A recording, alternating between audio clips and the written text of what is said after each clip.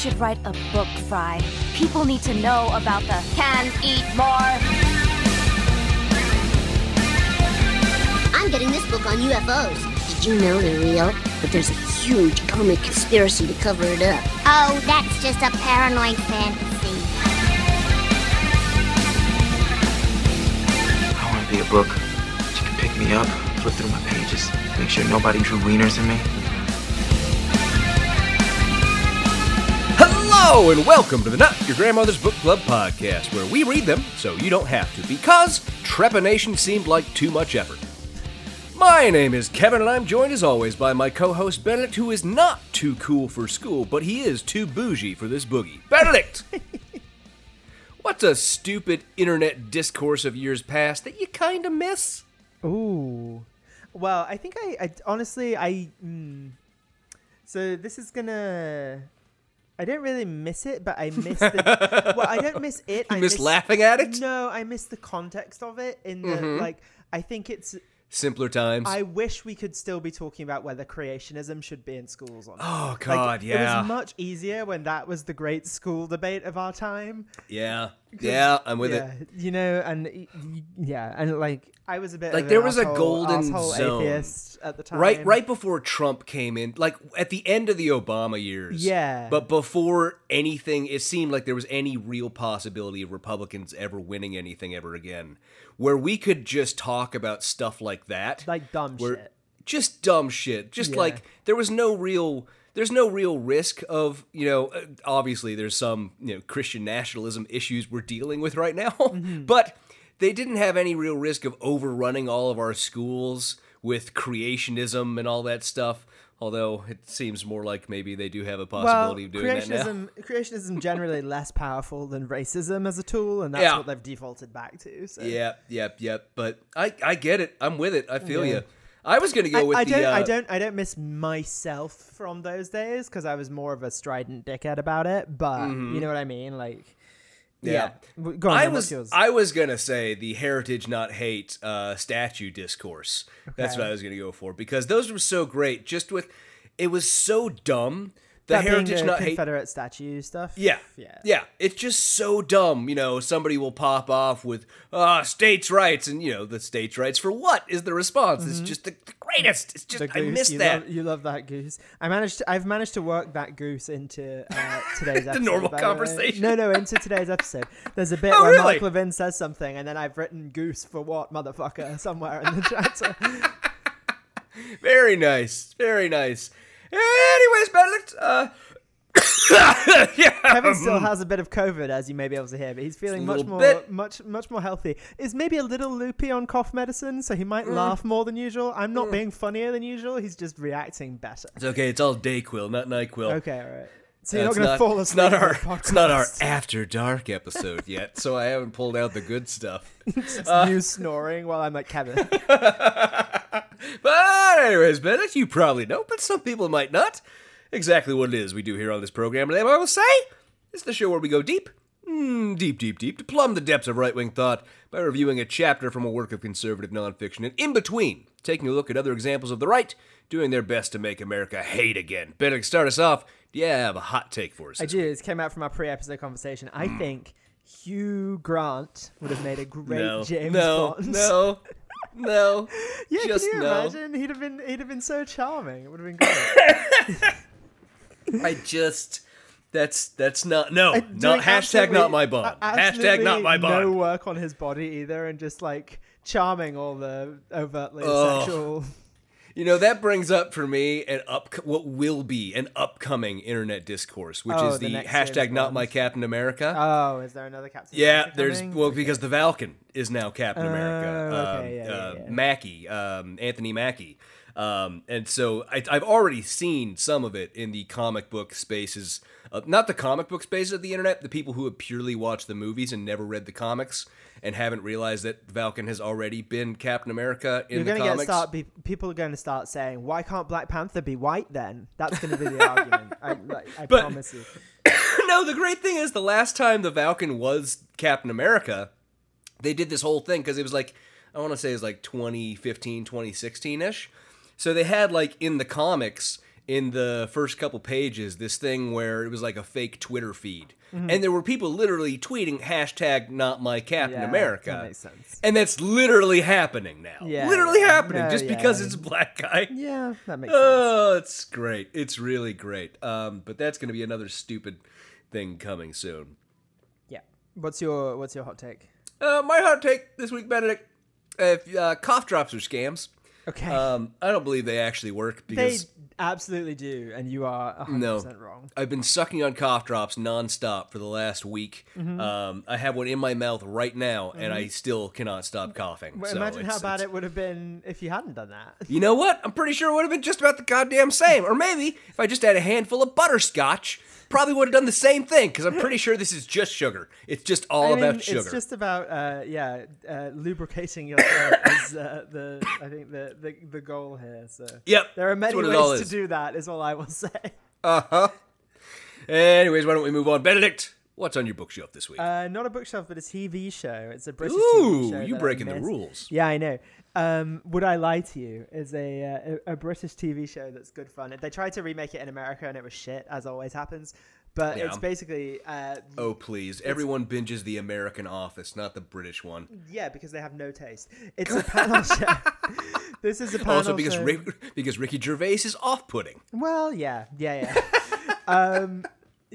It's a panel show that basically they give you a card to read, and it's either the truth or a lie, and you're seeing it for the first time as you read it, and you have to defend it and make up a story around it. It's just a televised parlor game, but it's good fun. It's on BritBox. You can get a week's worth of free trial on BritBox.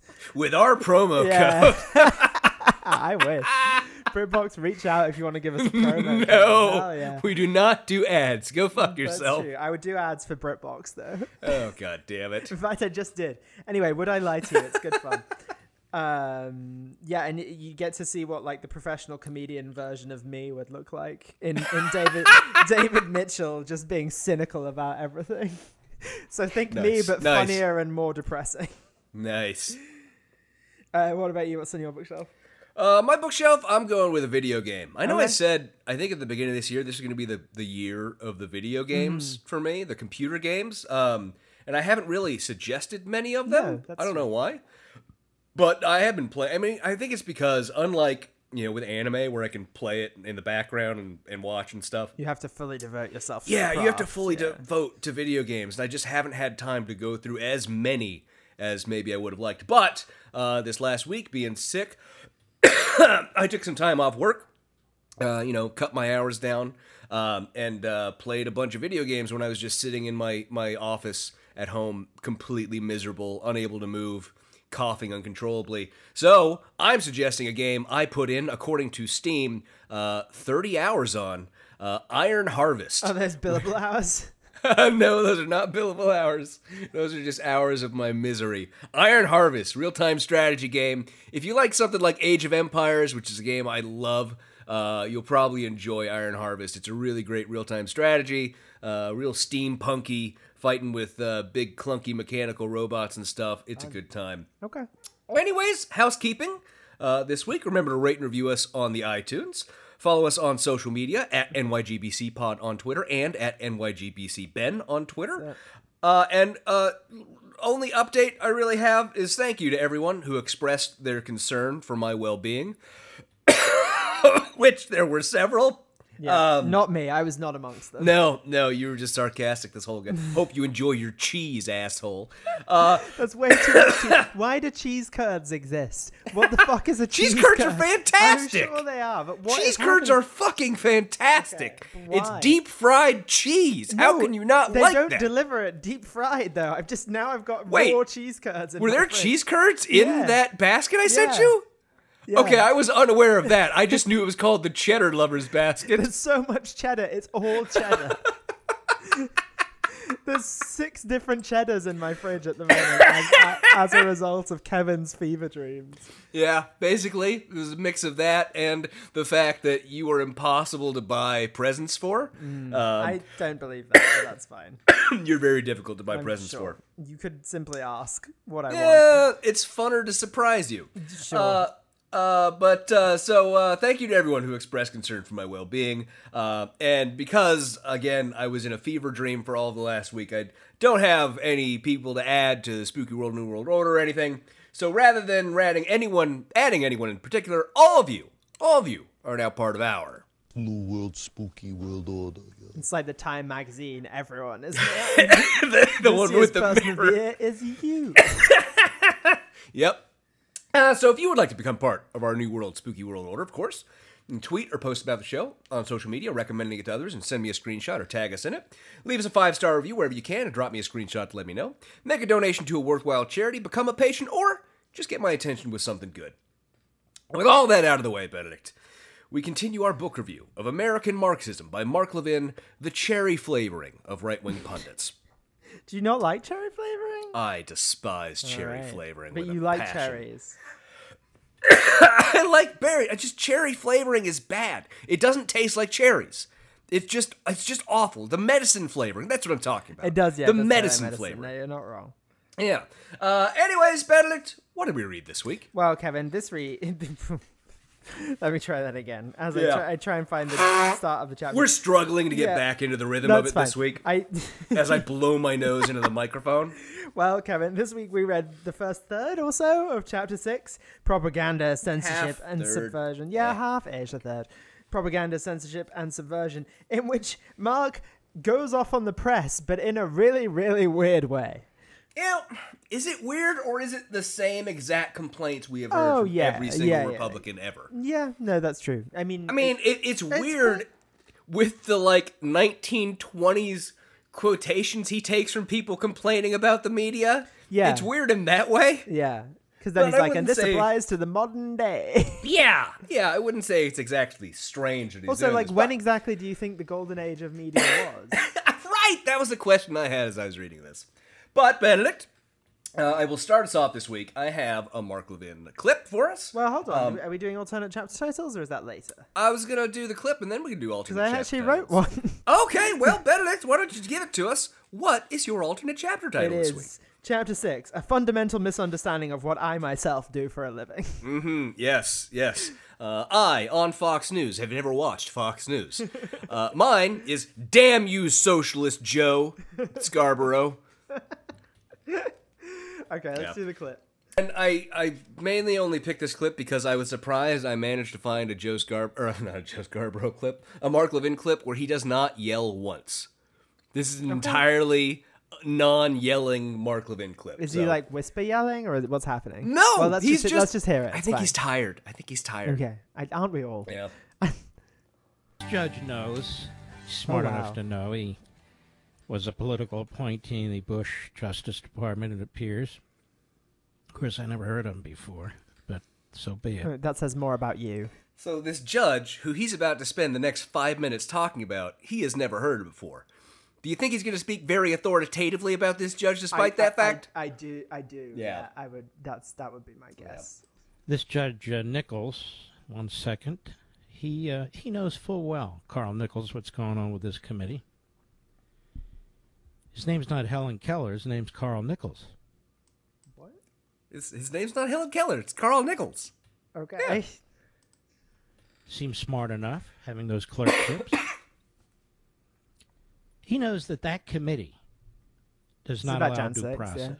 Yeah. The January 6th committee is who he's talking about. Yeah. He knows that committee does not allow opposition.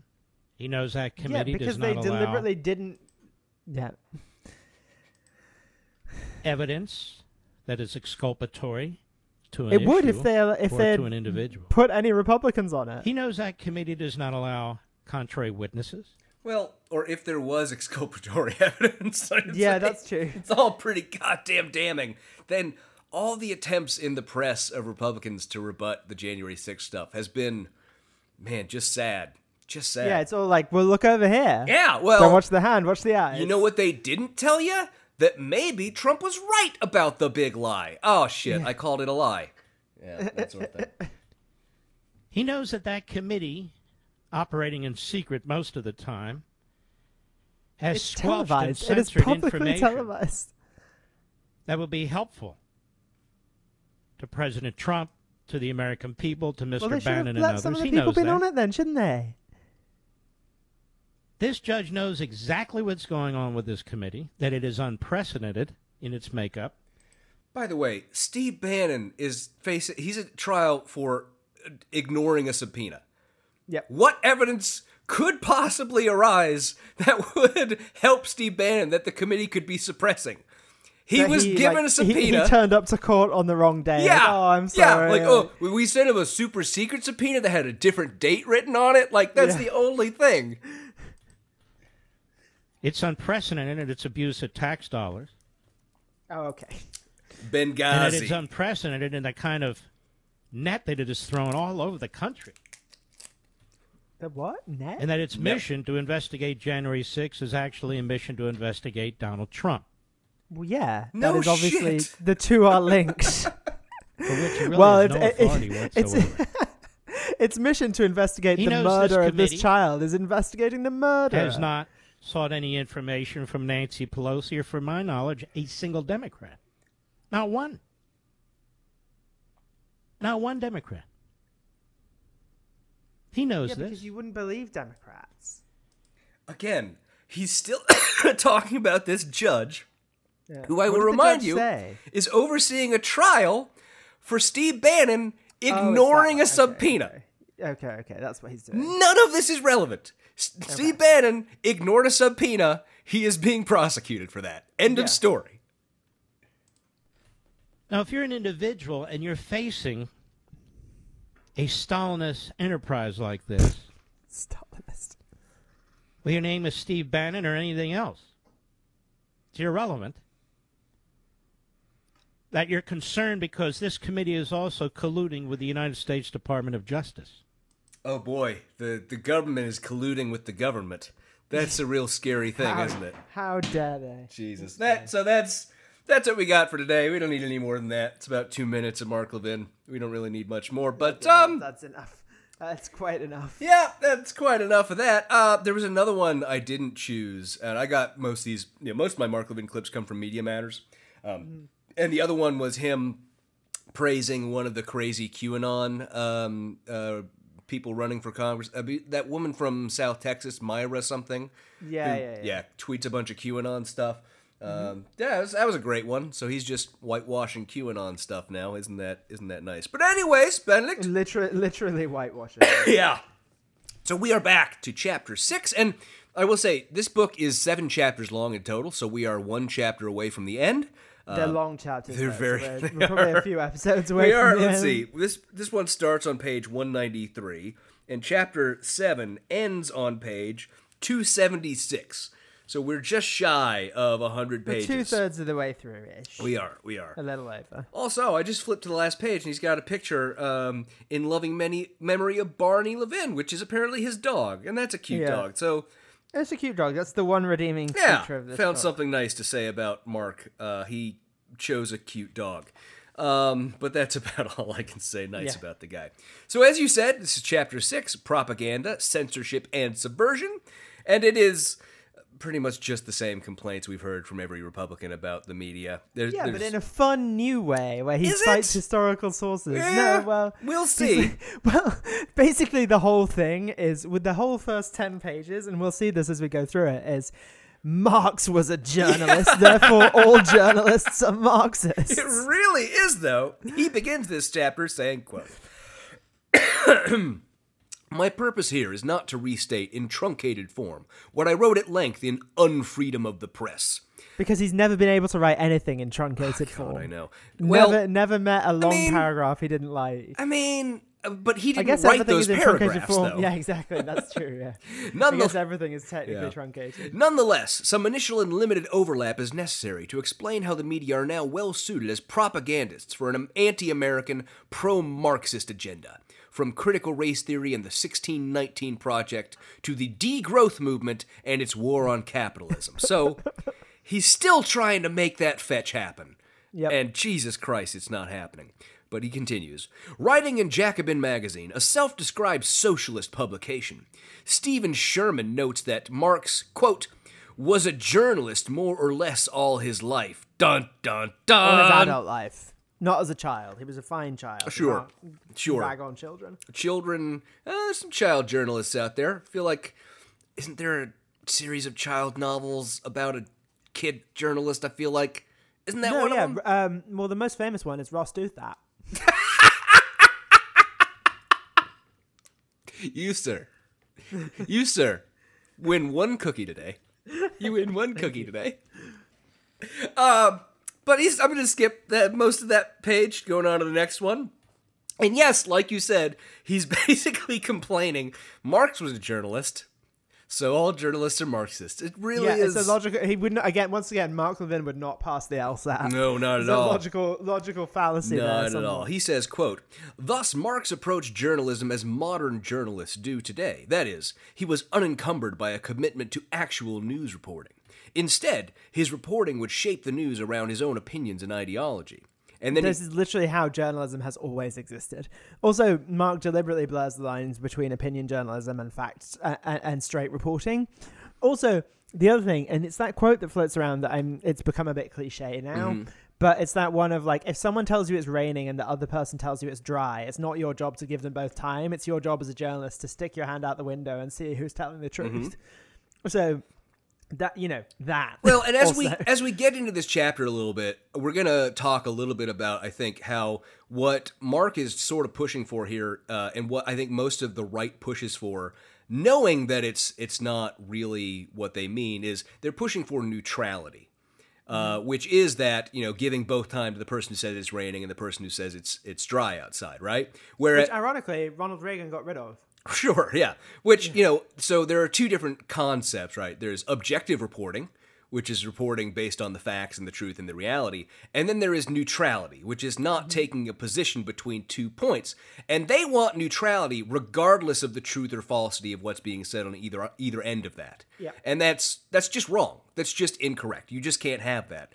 And he pretty much just hand waves over the fact that that's what he's pushing for, that he doesn't care whether something is true or false. He just wants neutrality. But he presents that as though it was the same as just pushing for truth, regardless of viewpoint. But he has a quote now from, I forget who this guy, I think it's the Jacobin writer who he's quoting from. No, it's Ledbetter. Ledbetter, okay, writing about Marx. And he says that Marx began to believe that existing systems of government and economy could not be overthrown until a relatively informed and organized proletariat could be mobilized to do so. As became clear with every passing year, in many nations, such organization was decades away if it existed at all. And now Marx says about that. In short, Marx understood the power of mass communication and the need to control it and shape it to frame event and opinions. In other words, the purpose was to propagandize, not inform. Those sentences, those two things do not relate to each other. Well, no, I mean, the Marx analysis doesn't relate to the quote, but also, do you know who else is extremely guilty of what Marx analysis, evil analysis was? Who? Sam Adams. Yeah, sure. Yeah. Literal, American revolutionary propagandists. It literally, paved the way. I get that you want to address the underpinning of the argument. I want to address the fact that paragraph 1 turns away and the supposed paraphrasing of what that said have nothing to do with one another. That's true. At all. That's true.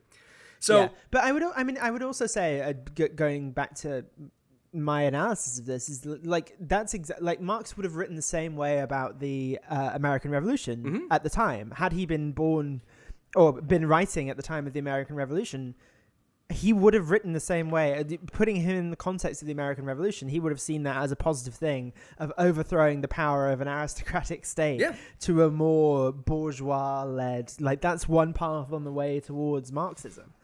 Sure. So, but also, Benedict, did you know that, again, Mark is going to improperly claim that Marx's thing is called material historicism? Oh, I did. Yeah, I've underlined that. Yeah. It's just, you make it real hard for me to take you seriously when one of the core concepts of Marxism, which is historical materialism, you just come up with your own phrase for and use repeatedly. I even Googled material historicism to see if there's something weird that he couldn't find. I only found people writing about this book. Yeah, exactly. That was it. It was really, really dumb. But also, what he's still quoting, the larger portions of this page are, of course, all giant block quotes. It's from this guy, James Ledbetter, the editor of Dispatches from the New York Tribune. And what he's quoting from here, which is a book of Marx's articles. That he wrote well, for the New York Tribune. what it becomes clear is, yes, what he's quoting from is this guy, James Ledbetter, talking about this edited volume that he put together, which becomes very clear when the quote says, quote, "The Penguin Classics volume I've edited is but a sample overall Marx produced, with help from Engels, nearly 500 articles for the Tribune." So, Mark, in addition to not knowing what the fuck historical materialism, did not bother apparently to read Marx's works, his writings for the Tribune. He read an interview with a guy who edited them for a collected volume. And that's the extent. That's the extent of his reading on this particular topic. That's true, yeah. Because it does say in an interview with James Ledbetter. Yeah. That's all this is. I was blown away by that. I was just really so blown away. But below that... But also, look, here's the thing. That's what opinion journalists do. And you know who else does it? Fox? Mark Levin. Look, we got to just put at the beginning, right, a big block quote, or a big, let's call it a block quote because we're following Mark. Mark is on Fox News, right? Well, he has a radio show in which he frames current events to suit his agenda. Like this whole complaint is like again, he's accurately diagnosed the problem of his own self. Like in the same way he accurately diagnosed Trumpist populism and called it what Biden does. He's accurately diagnosing conservative AM radio and saying it's what the mainstream but let's does. just pretend, right, that he's blind to himself, right? Radio host Know Thyself is not something he's familiar with. That's a good alternate chapter title.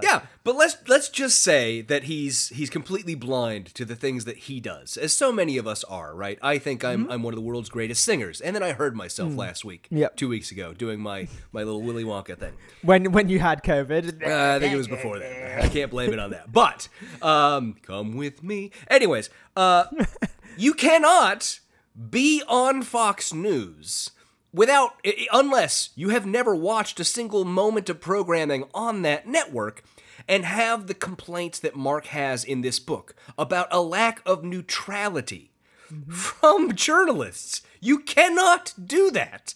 I just don't think you're allowed to complain about the media when you are part of the media. It just doesn't. Well, but that's all Fox News does, is portray themselves as a third position outside of the media, right? Portray themselves not as media, but as a super media, something that is perfect and pure and all light, that cannot be touched by this evil, ugly, dark media thing over here, right? That's what they do all the time. Was that a Lion King quote? Sure. Whatever. But Mark then says, underneath what I last read, quote, "The fact is, modern journalists from the New York Times and Washington Post to CNN and MSNBC, and most other news platforms, have much in common with Marx the journalist, as will become evident. They've abandoned the traditional role of a reporter for that of a social activist." I just don't know when he thinks that exists. Yeah, that's... Because he's going to go on and complain about the era of yellow journalism. He's going to complain about Marxist journalism. So he's complaining about every single era of journalism. That's exactly what I have written in the margins of mine, is that's always been the role of reporters, is as social activists. Like, think back to Upton Sinclair and the meatpacking industry and all that sort of stuff, and yellow journalism. Think back to... pushing for the war against fucking Cuba. It's always been the case. Is it basically writing headlines like, is Teddy Roosevelt's stick big enough? Edward R. Murrow bringing down the Red Scare, right? That sort of stuff. Yeah. Like, when have journalists not been that? And I guess you could point to like a time between 1975 and 1989 when, I don't know, there was a certain brand of conservative journalist who maybe just liked Reagan.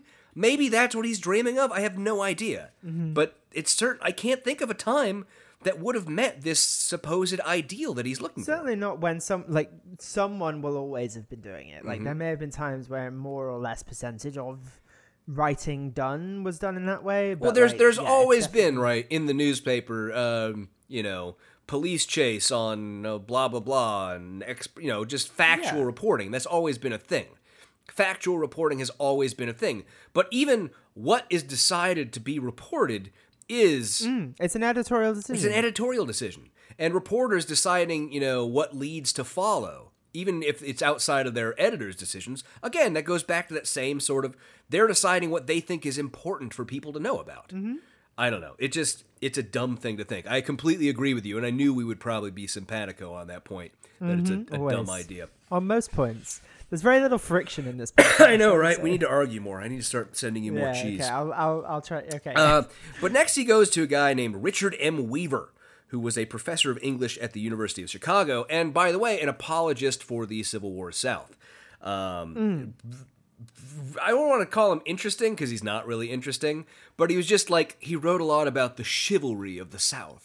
And the honor and all that sort of bullshit. This guy. Yeah, the classic bullshit. Yeah. But he wrote a book in 1948 called Ideas Have Consequences. And this is... Oh, yeah, they sure do. This is what Mark is going to for his complaints about the 2022 media. Is a 1948 book. And this guy, I didn't find anything interesting. It's a bunch of rambly stuff about Plato and blah, blah, blah, and I just really didn't give a shit about it. It's just really boring. But he says about it, quote, "In this, Weaver is condemning the nature of media as organized propaganda involving individuals who are not particularly bright or knowledgeable about the matters on which they write or speak, but are propagandists for particular ironic viewpoints." from Mark. Well, if you listen to enough right-wing media, you'll hear that one of the things they do a lot is just call the other side stupid. Despite the fact that they... Tucker Carlson does that all the time. yeah, despite the fact that they just say patently ridiculous things all the time, one of their favorite attacks is just call the other side stupid. Because that way, your listener, your viewer, they're already... Gets to feel superior. They're already superior just by having chosen the correct person to listen to on an issue, right? And, I also want to say at the beginning, right... CNN, MSNBC, what we would call, quote unquote, left-wing media in the United States, which is center left at all, they have plenty of problems. They have tons of problems, but none of Mark's critiques are valid critiques of those issues. Right? One of the things that gets pointed out here by this Weaver guy is sort of and it's a very sideways, overwrought, overly wordy way of saying, if it bleeds, it leads is a bad way to do news. Yeah. And he took 3 paragraphs to say that. Fair enough, It was really ridiculous. That's a valid critique, but that is not Mark's critique. No. Mark takes that 3 paragraphs or whatever where the guy is complaining about, sensationalist news, and Mark says, I would go a step further. The press not only starts and prolongs quarrels, but thrives today on the exploitation of issues and agendas that serve the purposes of the various Marxist movements, and in doing so, inflames and divides the entire nation along ideological lines. So he took something entirely different than what the guy was even trying to say. Yeah, and once again, listen back to your own show. And it's just, then this goes back to citing from Weaver, and Weaver is citing James Fenimore Cooper. The guy who wrote The Last of the Mohicans. And famously writing in the 1700s. And James Fenimore Cooper is complaining about the press, and it just... Yeah, man, people have always complained about the press. So, again, point us to a time when you think the press was okay. Never, that's the thing. It's just ridiculous, man. It's just so ridiculous. But he says next about that, quote, Weaver and Cooper were highlighting what would become the media's use of targeted personal attacks on individuals and subjects that defy or resist the trajectory of events. Based on things that they have said or done. No shit. Subjects that defy or resist the trajectory of events and movements for which journalists have become committed and open advocates. This is seen every day with, for example, the relentless polemical characterizations of individuals and groups as climate change deniers, Trump deplorables, white supremacists, etc. Okay, that escalated quickly. Is the next one just Nazis?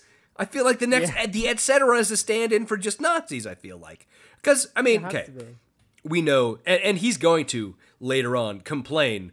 One of his big complaints here is that his side on climate change denial doesn't get as much airplay anymore. They still do on Fox, but the rest of the media has just sort of learned, oh, we're not going to play games and pretend. We don't have to listen to these people. Yeah, we're not going to pretend that these obvious propagandists have anything valid to say about climate change anymore, and that's one of his complaints. Trump deplorables. Okay, you could argue that there's been some unfair characterization of people who are maybe just dum-dums as bad people, maybe putting a moral characterization onto people who maybe were deluded or lied to and believed it, whatever. But then white supremacists. Yeah. Those exist, Mark. Yeah, and also, like, you tend to have done something kind of white supremacist to get called a white supremacist. Yeah, you really do. You really do. It's just, okay, this is a weird thing there. So skipping down, after another quote from Weaver, he says, quote, "Of course, the whole Marxist thought is the cleansing of history for the purification of future existence. That is, all that came before must be rejected and destroyed by violent revolution if necessary to make way for the Marxist society." And the dude's just never read any Marxism, has he? No. But we know that. I know that. I think we've established that. But then we get into some Edward Bernays talk. And do you remember Edward Bernays from Glenn Beck? Glenn Beck. I don't remember if it was in the book or if it was in when we went over the Puppet Master series. I don't remember which one it was, but I know he talked about Edward Bernays. It might have been in both, now that I think about it. But Edward Bernays is the father of modern propaganda, and he wrote a book in 1928.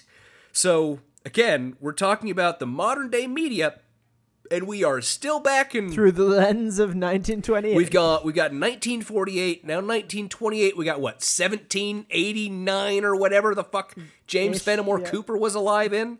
This is the closest we've gotten to modern day is 1948 so far.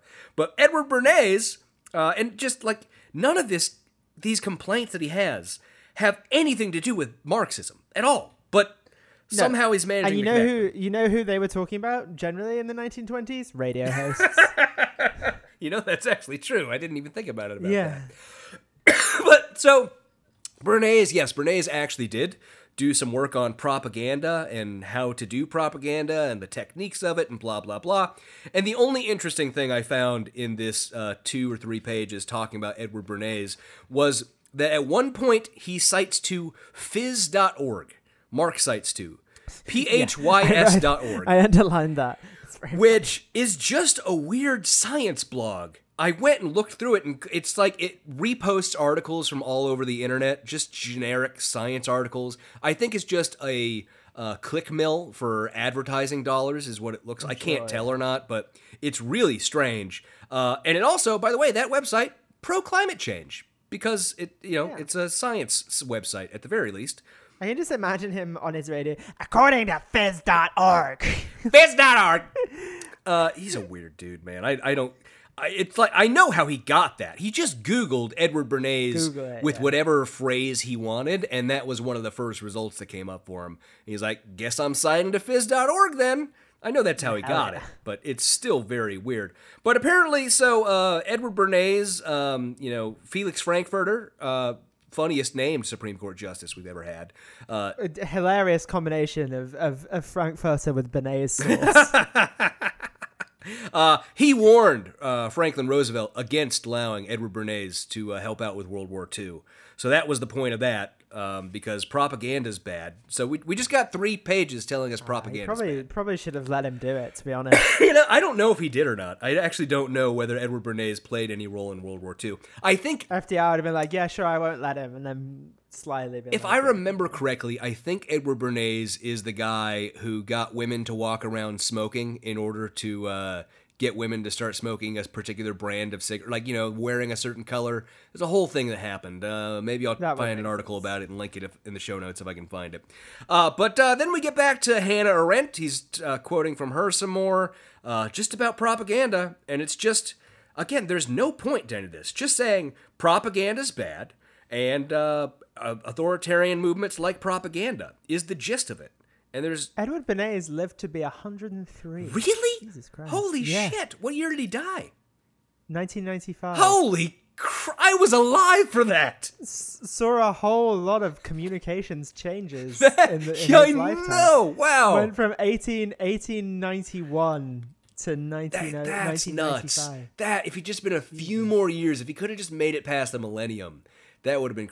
He made it all the way to the internet, not like the real internet, but the internet was at least around. Yeah, it was around. Another interesting fact: he is Sigmund Freud's nephew. I think I remember hearing that at some time. Yeah, Isn't that crazy? Anyway, interesting stuff. So Mark goes back to quoting his own previous works. This time, Ameritopia, rather than Unfreedom of the Press, where he says, quote, "That's such a boomer title of a fucking book. It's like, I don't know. I can't even think of any. I own a copy of it, and I haven't bothered to. I've skimmed it because I wanted to see for this chapter. I pulled it out to the bookshelf the other day because I wanted to see like how closely it tracks with the complaints in this chapter. And I just looked over the chapter titles in that one. I'm like, yeah. There's a lot of similarities between the complaints in this chapter and that book. I'm not saying it tracks exactly, but he's hitting a lot of the same points. It's like when people write like Democrats, or, like that. or Jesse Ventura, the former governor of Minnesota and a former WWE wrestler, who literally wrote a book called Democrips and Rebloodlicants. Hey, I don't know if you know about that one. Too. Democrips and Rebloodlicants. I just love that one so much. It's so brilliant. Jesse's just a big dum-dum. He's just a big well-meaning dum-dum. Yeah. But he says, quote, "As I explained in Ameritopia, utopianism, which would include totalitarianism..." Does it? No, it really doesn't. It really, really doesn't. I don't know of anyone who believes that a utopia is coming that thinks that utopia... I'll be oppressed by a great leader. I don't know of anyone who believes that their utopia will involve the starvation of Ukraine. I don't know of anybody who's in favor of that. Tanky's mad. Yeah, well, a handful. Finds a receptive audience among society's disenchanted, disaffected, dissatisfied, and maladjusted, who are unwilling or unable to assume responsibility for their own real or perceived conditions, but instead blame their surroundings, the system, and others. And this is the point where I realized, oh shit, he has basically quoted this same exact passage from that book. Oh yeah, he said exactly this. Yeah, he's basically quoted that same exact passage earlier because he's just reusing the same stuff. That's all he's got. Yeah, also, I will say the same thing to it. Why do you think so many people are disaffected? If you think this is a huge thing. If everything is so great, why are so many people disaffected, Mark? Why are they so disaffected? Exactly. But he keeps calling them malcontents, and it's just another one his way of, shitting on, I don't know, these non-existent people because he's up a person to complain about, really. But then... Yeah, he's invented a guy on the internet. Then he says, quote, "In addition to propaganda, or perhaps a form of propaganda, is what the late Daniel J. Boorstin, a librarian of the United States Congress and professor of history at the University of Chicago, labeled pseudo-events. That is, staged press events." And that's where my ears perked up. Because I went... He then goes on to list things that actually Yeah, because I went, false flags? Are you about to tell me about false flags? That's what I thought. Yeah. Totally what I was thinking he was going to go for. But no... He gives us examples of the dumb shit he thinks, where he says, quote, "Indeed, we are inundated by pseudo-events rather than actual news. That is, an unreality of the journalist's making. For example, for literally several years, our nation was fed relentless news stories about President Donald Trump's having colluded with Russia to win his election in 2016. This spurred congressional hearings, a criminal investigation, and endless stories piled upon endless stories. Pulitzer Prizes were awarded for utterly false news reports. It was perhaps the greatest media hoax in journalistic history." So, this is something I've noticed, which is that they all try to mischaracterize the reporting around the Russia story, which was that everyone was saying, everyone was reporting that Trump had colluded with Russia. People were reporting that was a possibility that was being looked into. Yeah. They also reported that Donald Trump literally tried to. If you recall, Donnie Jr. meeting with a Russian agent at Trump Tower, trying to collude with Russia. Now, doing his, failing. Whether you can believe the people who were in that room that it didn't actually work or not, that's still an up-in-the-air question. But the fact that they tried to, very much not an up-in-the-air question. And the reporting by the New York Times that resulted in Donnie Jr. revealing on Twitter that he had done so, very much deserving of all the fucking praise. So, yeah. But they always try and pretend as though all the reporting was that Trump had colluded with Russia, versus the reality of the story, which is that A, Russia, either independently or with some connection to the Trump campaign, and there is reason to believe that people like Roger Stone had such connections. For sure. Roger Stone, we do know, did reach out. And the reason why Roger Stone faced charges was for witness intimidation for people he got to lie to cover up for his reaching out to the people who released the WikiLeaks, released the emails to WikiLeaks and stuff like that. So, but anyways, they always try and mischaracterize it as though we're just saying that all the reporting is that Trump colluded with Russia. But no, it was covering the very real reality of Russia very much did act in support of Donald Trump's campaign in 2016, which is very well documented. Very well documented. Very, very well. But so that's the pseudo stories, pseudo events that he's talking about here, and I was very disappointed in that, because I thought we'd get something more interesting. I don't know why I expected that from Mark, but I don't think I want to read Mark on false flags, to be honest. I haven't looked to see whether he's pushing the SSRI mass shooting line like everybody else. There have been a handful of media figures who have: Charlie Kirk and Marjorie Taylor Greene, obviously Alex Jones. I love that these are our public intellectuals. Yeah, it is sad, isn't it? Right, but the SSRIs are the cause of mass shootings is just a skip away from calling them a false flag, because Alex Jones, for him, that's part of his false flag narrative. Right? Antidepressants are part of how the false flag happens. They pump somebody full of antidepressants. Antidepressants actually cause you to go kill people, so that's part of the plan. Marjorie Taylor Greene has been on InfoWars like 8 or 9 times now at this point. And she is all in the tank for that, but she moderates the message a little bit when she goes on her own. Now, she has a radio show, by the way, or a fucking live stream fucking... She had the dude on who yelled at AOC the other day. Did you not see that? No. The guy who sexually harassed AOC on the steps of Congress. So I saw that. He works for the Blaze. Yeah, Marjo had him on her little live stream show. To be like, hey, well done. Like what? To repeat how much he loves the big booty Latina. Jesus, these people are gross, disgusting. Man. It's really gross. But next, he's just talking about these pseudo events. They're the same as propaganda. They're about control. It's all about getting that control. And then he says, quote, "More recently, journalism professors and others have invented another rationale for insinuating social activism into reporting. They call it public or community journalism. As with American Marxism generally, and education in particular, the social activist journalists who now populate the vast majority of America's newsrooms are John Dewey followers."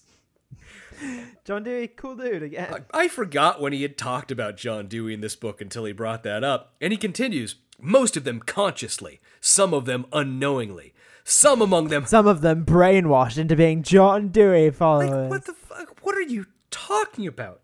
Yeah. And this is one of those weird things, like they have a boogeyman and they're trying to make that fetch happen, right? They're really drawing red lines between lots of people that have like vaguely met in a corridor once. And again, this whole attempt to try and make just mainstream media figures into propagandists is because the only media figures I've ever seen doing fucking stadium tours are on Fox News, right? Yeah. It's so crazy to try and pull this weird bait and switch, no you are, but what am I sort of thing that he's doing here. So he complains about Dewey for a couple of pages, talks about some people who are fans, like some journalism professors who have like said, yeah, I'm a fan of John Dewey. And then he's complaining about how nobody's neutral. And that's where we are, where he says, quote... That's what we talked about earlier with the neutral versus objective. Like, it's not necessarily the same thing. It's not necessarily that's where we are when he says, quote, "Yet journalists assure us that such an approach is not about taking political sides or ideological positions, but problem solving and serving the community. This is nonsense." And then he goes into an article... Sounds like an opinion. Yeah. Then he goes into this Theodore Glasser guy, who's a professor at Stanford, who just has, I will say, eminently reasonable things to say. And there's an event, I guess, where Ken Burns, the documentary guy, went to Stanford University and gave a speech. And this is how, I think this is how Glasser is writing about that event, where he says, quote, "It is, yeah. Without mentioning him by name, Burns portrayed Trump as unequivocally unqualified for the presidency. and an indictment we might expect from the leftist filmmaker Michael Moore. The politically mainstream Burns dismissed Trump as an infantile, bullying man, a person who easily lies, a candidate who has never demonstrated any interest in anyone or anything but himself and his own enrichment. While Burns has said he has for decades diligently practiced and rigorously maintained a conscious neutrality in his work, avoiding the advocacy of many of his colleagues, he now believes that there comes a time when I and you can no longer remain neutral, silent. We must speak up and speak out. And Mark is incensed by that. Do you not think that the fact that someone like Ken Burns has chosen to say something like that might mean there's a genuine need for it? Precisely. That's again, simpatico. Yeah. We have basically the same thing. It should be a sign to you that someone like Ken Burns, who has built their career out of the conceit of being overly, aggressively neutral. Yes. To the point where he probably gave too much time to the states' writers in his otherwise very impressive Civil War documentary. If he thinks if that guy is like, hey, this guy is uniquely unqualified and we should all be against it, that's maybe a time to fucking pay attention. Also, Ken Burns desperately needs a haircut. Have you seen that man? Yeah. It's a fucking mop plopped on top of his head. Kevin, be careful. Glass house stones. I get it. Yeah. It's good the audience can't see me. Yeah. Kevin looks like a cockatoo today, folks. Yeah. But so he complains more about this. He talks about another guy named Davis Merritt, who is the author of Public Journalism and Public Life. I don't know. I didn't look into that, whether it's a journal or whether it's a, industry publication or something. But it's just journalists having reasonable conversations about what is the role of journalists in the weird topsy-turvy world we find ourselves in. Well, yeah, in a post-truth candidacy, what is the role of the journalist? Right. That's the thing. That's what they're talking about here. And Merritt calls for journalists to act as the, quote, fair-minded participant, which is someone who doesn't abandon good judgment or fairness or balance, but does employ those virtues, I'm quoting now, employ those virtues on the field of play, not from the far-removed press box, not as a contestant, but as a fair-minded participant whose presence is necessary in order for outcomes to be determined fairly, that is, under the agreed-upon rules by the contestants. And so, then Mark is going to complain about how that plays out in Merritt's own newspaper, and this is... Whoo boy, this is something. Okay. Where he says, quote, and how does Merritt's fair-minded participation play out on the pages of his newspaper? Here's an example where on December 8th, 2015, writing for his Kansas newspaper, Merritt proclaimed, quote, Donald Trump has not received a single vote and has 0 delegates to the Republican National Convention, so time remains to head off what theoretically could be a candidate disaster for the GOP and a governing disaster for America. But that's a lot less time than the nation had in August when his bizarre presidential campaign took wings out of a huge raucous rally in Mobile, Alabama. And, again, I will just go back to pretty objectively true paragraph the dude wrote. Yeah. Right. Yeah, the way the Trump presidency played out in the end. Yeah, I don't think any fair-minded person with a brain that works properly could look at the result of the last 6 years and say, Donald Trump didn't destroy the GOP and absolutely create a governing nightmare in our country. Mm-hmm. I don't know how anybody could rationally look at the situation and say anything other than that. Of course, that's what we do, is look at people who think that that's not the case. I just realized how little hope there is for this process, for what we do. And others, this podcast, not objective. No, just so you know. Well, maybe, not neutral, certainly. Right. But again, that's the thing, is that this whole complaint is that they are not neutral, rather than, he is framing it as though what he wants is objectivity, but what he really wants is neutrality. No objective observer could look at Donald Trump and disagree, I think, with the... And be neutral. No. You simply can't be. Yeah. He is not a figure of neutrality. You either love him or you hate him. To portray him in a way... Quite literally. To portray him in a way that Mark wants is not neutral. It is tilting the scales in his favor. So it's a sleight of hand Mark is trying to play. And also, you can't neutrally portray someone who is staking a position. Right. And also someone who, one of the things that we glossed over a little bit is one of these journalist professors who was writing talking about how you deal with, as you mentioned, the post-truth era, right? And how you deal with someone who won't tell you the truth of what they think when you ask them a question. Because it's just someone who's searching for the answer that is going to work best for them in whatever particular moment, right? And that's, again, something where you can't treat that as this supposed neutrality. It's not normal. Right. You have to be more dogged. You have to go after it harder than that. And he complains like, well, why don't they do this to Biden? Why don't they go after him as hard as they did Trump? Well, as many problems as I might have with the Biden administration, he's not a pathological liar. So I don't think it's as big of a problem. I really don't. But he complains again about, now he's going to Jay Rosen, professor of journalism at NYU, and he says, quote, like the others, Rosen insists that journalism is dying not because of its failure to approach the news in an objective and impartial way, but because of its failure to relate to the common man through social activism. And that's what this all is, something we've talked about before, where it is portraying everything that isn't your ideology as activism and your position as the neutral one. That's, I think, again, going back to what we've been talking about for the last couple minutes, that's what this is an extension of, is sort of those... Which conservatives always claim, by the way, like that's always like the common sense neutral position, that's always the ground that they try and stake out. Yeah, and he complains that, these people have open contempt for Trump, and I would just say open contempt for Trump is the objective position. It's... it's just the bare center is open contempt for that piece of shit. And so he's complaining about Rosen for a couple of pages. Like, again, it's massive block quotes from all these people. Yep. And he has some quotes. Rosen, of course, a Dewey disciple. A Dewey disciple. I did like that. It's a nice little play on words, though.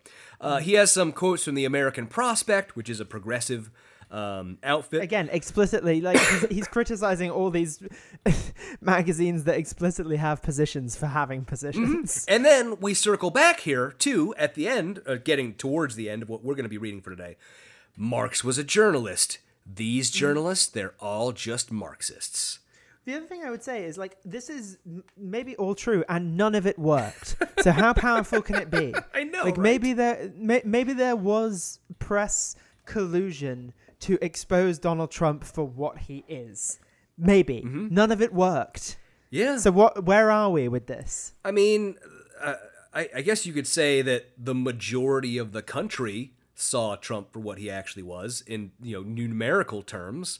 But it certainly didn't work to overcome the unearned advantages that Republicans have to make him president and turn us into the burgeoning fascist state that we are today.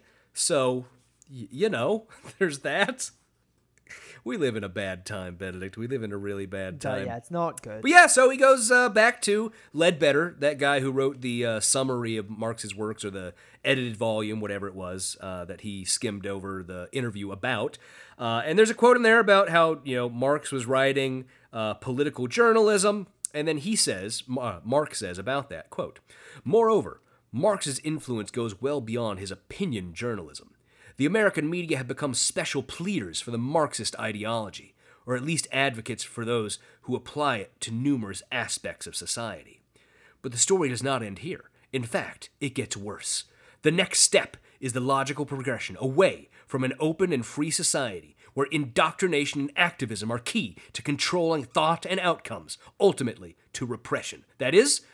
Can we give a beat where our audience is allowed to guess who? You know it. That is. Okay, 5 seconds to think Let me about finish reading. Let me finish training, reading, and then we'll do it. Do. That is the silencing of opposition on contrary voices in pursuit of ideological purity, and that involves targeting and canceling people who refuse to relent. And now, as you said, Benedict, he's going to bring us to the next leftist figure we're going to be talking about, related to targeting and canceling. So we'll give the audience 5 seconds.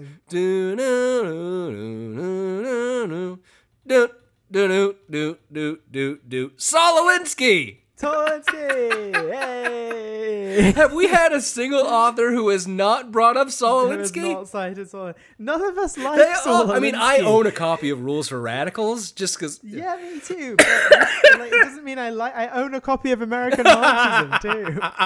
It's just, I love it so much, man. I really do. They all, and the thing really is, like, I remember, and this goes back to my time being a right-wing shitbag, the big figures of the time would screech about Alinsky all the time. Because Alinsky had connections to, the Weather Underground and real radicals of the 60s and 70s and stuff. So he was a convenient boogeyman.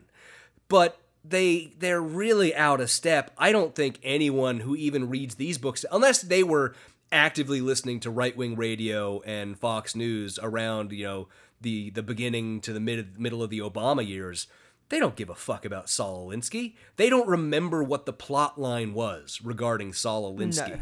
That they're supposed to be scared and angry about. So, and it's not on a leftism 101 reading list. No, either. Not like, oh Jesus Christ, not like on the fucking Young Americans for Freedom. Remember that reading list that we found? I do. Yeah, we do need to post that. They literally had, I think, multiple entries by Pat Buchanan. Fucking neo-Nazi Pat Buchanan, including Death of the West, the one where he cites the founder of the National Alliance, William Luther Pierce. Or was it William Luther Pierce? I forget off the top of my head whose radio broadcasts. It might have been William Luther Pierce. It might have been David Duke. I want to say it was William Luther Pierce whose radio broadcasts he was citing to in that book. But that's a straight up fucking white supremacist book. There's no other way to read that. Yeah. And at some point, we're going to have to talk about, I think we're going to have a whole episode on white supremacist literature where we're going to talk about like the various Siege and the Turner Diaries, and there's a horrifically racist book that people like Steve Bannon which is written by a French author. I can't remember his name off the top. It's about the one where the Muslims take over. That is the book, and it is called. Wasn't it written by Zemmour, the guy that just ran for president? No, it wasn't. But I think Zemmour probably likes it. Hold on, give me just a moment. I have to know the name of it now.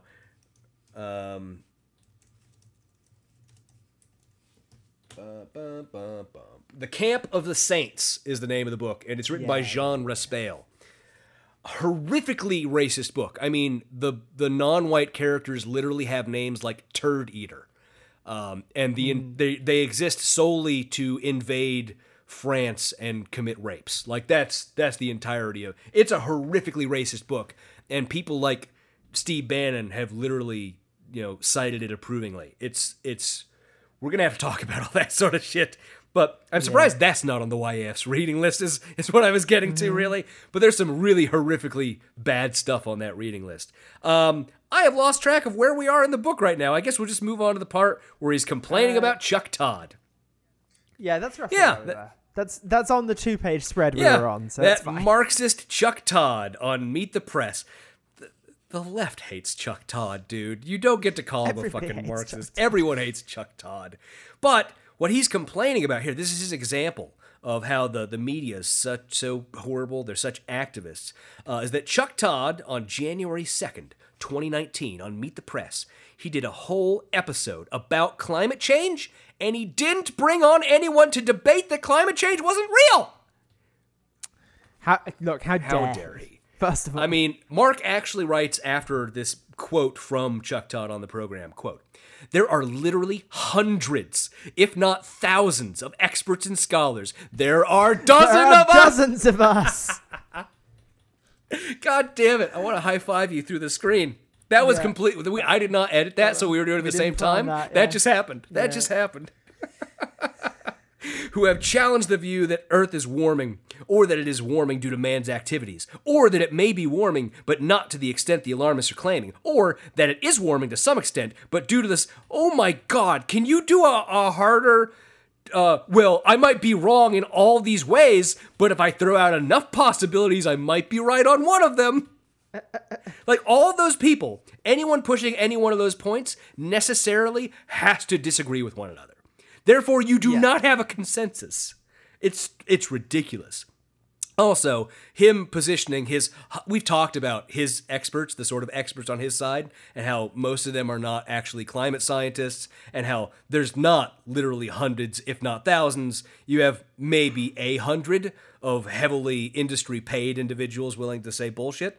But He's just complaining that Todd doesn't want to have any of these people on, and he says about them, quote, Todd dismisses them all as deniers and refuses them a national platform from which they can share their informed knowledge with the public or engage in debate on the subject. Of course, nobody is entitled to a national platform. and we've moved past the point of pretending there's a debate on climate change. We just have. Of course, Todd does so even though he has no expertise. He is motivated by his allegiance to the climate change movement and insists on fronting for it. And, it just, going back to our climate change chapter we did in this book, just go back, okay, if you have a couple hundred, if not thousands, we have a couple thousand, if not tens of thousands. So our guys are going to beat up your guys, Mark. So it just doesn't make any sense. So now we're back to Zach Goldberg. It's kind of like the thing, like the when we're talking about like vaccinated versus unvaccinated, people of like you're going to end up with more cases and therefore an overrepresented, because most people are vaccinated, right? So if most climate scientists think one thing and some don't, then it's unfair to have a 1 versus 1 conversation. Like even if you're having a debate, you're like, these are, if you boil it down, which cable news always does, to one person representing one side and another person representing, then it makes it seem like there's an actual debate there versus it was years ago, but I think I think we're thinking of the same exact thing where they had like one dude representing, climate denial, and then like dozens of people just yelling at him, yelling facts at that dude. Yeah, exactly. Yeah, so that's what we should do. We should bring that back. We really should. But so he's complaining now that obviously the climate deniers don't get any time on the airwaves to put out their bullshit. Again, Fox News, motherfucker. That's what you do all day. And then he says that the same situation applies to critical race theory and related movements. He says... famously, that's had no time. And he has a big quote from Zach Goldberg in Tablet Magazine, which is, quote, such articles, and he's talking about articles about critical race theory or whatever, illustrate a prevailing new political morality on questions of race and justice that has taken power at the New York Times and the Washington Post.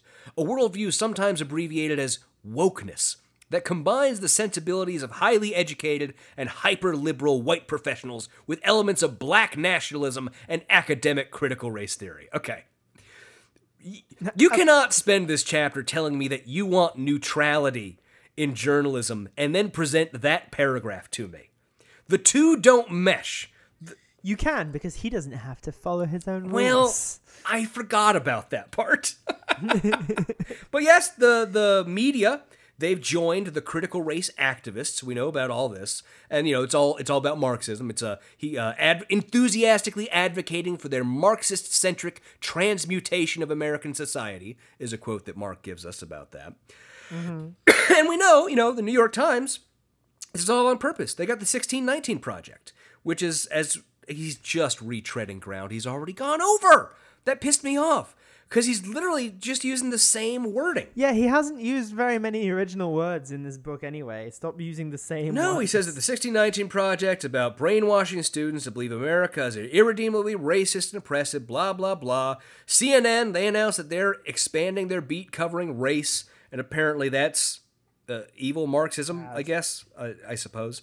And then, Benedict, we get, I think, most inspirational portion of the chapter, where he says, quote, gone are the days when the Reverend Martin Luther King Jr. declared, oh, for fuck's sake, I have a dream. Guess, again, I'll give you 5 seconds that my 4 little children will one day live in a... Yes, he does! The content of their character portion of Martin Luther King's speech. And, okay, this is the weirdest thing to me about this. He footnoted that quote. Why did he footnote that quote? Look, he's been horrible about footnoting things that need to be footnoted versus things that don't throughout this entire book. Hey, there's this little-known Martin Luther King guy who said something that I... Mark, if you don't footnote that, nobody is going to read your book and be pissed that they can't go to the end and figure out where it came from. None of your readers are going to be mad about that. It's the one Martin Luther King quote they know. Not the one they should know, but it is the one that they know. Jesus. And he's footnoted it as Martin Luther King Jr., I Have a Dream, Encyclopedia Britannica, 1963. Did he really quote Encyclopedia Britannica? Oh, my God. Yeah. That's where he has cited that. Man. That's fun stuff. Well, this is, Benedict, where we are leaving on, and the problem is, so, as he always does... Oh, no, hold on. I have my goose thing. Okay, here. Do it. It's on the next page. It's the top of page 218, where he's talking about what he wanted to, people feeling afraid to speak out. Yes. Well, just give me a moment and we'll get to that. So what I was doing is, so we are leaving off on page 218, and the last original wording by Mark in this portion of the chapter is on page 217.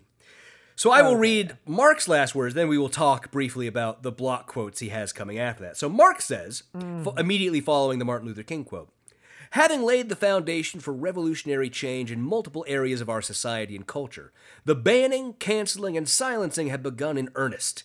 Repression, not engagement. Compliance, not speech. Conformity, not independence. And subjugation, not liberty, are all hallmarks of American Marxism." And then... What does compliance, not speech mean, by the way? You know what? I didn't even think about that. That doesn't make any sense. It really doesn't make any sense. Compliance does. I mean, I guess you could... It's free speech. But I don't know what that means. And then he talks about some people who are complaining about how they don't feel... What he should say is, shutting the fuck up, not saying dumb shit, is the whole hallmark of American he writes about some people complaining that they don't feel like they can say what they want to say. Yeah, to which I drew the goose and said, what do you want to say, Exactly. Exactly, right? Because this Robert Henderson guy wrote in City Journal this article which quotes some study that says that self-censorship has soared since the 1950s in the United States. So, in the 1950s, at the height of McCarthyism, we are told, 13.4% of Americans reported that they felt less free to speak their minds than they used to. And in 1987, that was 20%. And by 2019, 40% of Americans said that they didn't feel free to speak their minds. Ooh. And yes, you are correct, Benedict. What did you want to use that speech to say? That's a very important component. Yeah, exactly. Oh, man. But that's basically where he ends off this portion of the chapter. He talks more about this Henderson guy and his article that he wrote. And then I will just read the final block quote of the section so we can just have it. Henderson warns, as the rules of the game keep shifting and individuals lose jobs or prominence because of things that they have said in the past, what? Give me an example. Give me an example. It's going to be someone using the N-word. 90% of the time, someone using the N-word. Some form of racism. Yeah. Yeah. We will all become more adept at expressing falsehoods. It is likely that such a system will select for individuals predisposed to being comfortable with deception. Over time, only liars will speak openly. End of the first half of Chapter 6 of Marxism. Whereas now, all our politicians famously tell all the truth time. You know how it goes. They're also bright and honest and cheerful and open with us. So that is the end of Chapter 6. That is where we are leaving off for today. We are probably, if I had to guess, 3 episodes away from being done with this book. Boy, howdy, will it be nice. Boy, howdy. I will say at the very least, it is a very different experience than the other books we have read. Not a better experience, but definitely a different experience. I will at least give him that. I would argue it's different. Yeah, I don't think I can disagree. But it's been, I think we've learned about a certain area of right-wing thought at the very least. There's something going on. We've learned about Mark. I'm still trying to find something. Yeah, he quotes a lot of things that he hasn't read. Yeah, I think we've learned a lot about a particular, like the people who haven't moved on to the new hot young kid, Tucker Carlson, yet, who are still hanging on to the old stuff they like. We're sort of learning that they're still stuck in a phase with him. I don't know, man. It's weird to me. This book is so strange in that it's not positing anything new, yet it presents itself as a new way of viewing the world, a new frame through which to view. Through a 2022 Yeah, it really is strange to me. But anyways, thank you all for listening, and I hope you enjoyed the show. Remember, if you just can't get enough of us, you can go over and become a patron at patreon.com/NYGBC and become a patron for as little as $1 an episode for patron-only episodes, shout-outs on the show, early releases of our episodes, and more. And as always, we have to give a shout-out to our wonderful and amazing patrons, Polly Hauptmann, Melissa C., J.D., George Saulnier, Tinker's Dam, Janet Yutter, Stefan, Shannon Hellman, Utah Outcast, Pause, Brent Lee, Dave Barwick, Dodd Snow, Chris Palmer, Bad Bible Stitches, Mockingbird Nation, Bacaw! Benjamin Carlisle, Dexter, Allison, Megan Ruth, Glaurung the Deceiver, Big Easy Blasphemy, Stephen and Cindy Dimmick, AJ Brantley, Taru Takanen, and Balls Watterson. Thank you all as always for being our patrons. That's it for this week's show. Till next time, Ricola! Goodbye. Bye.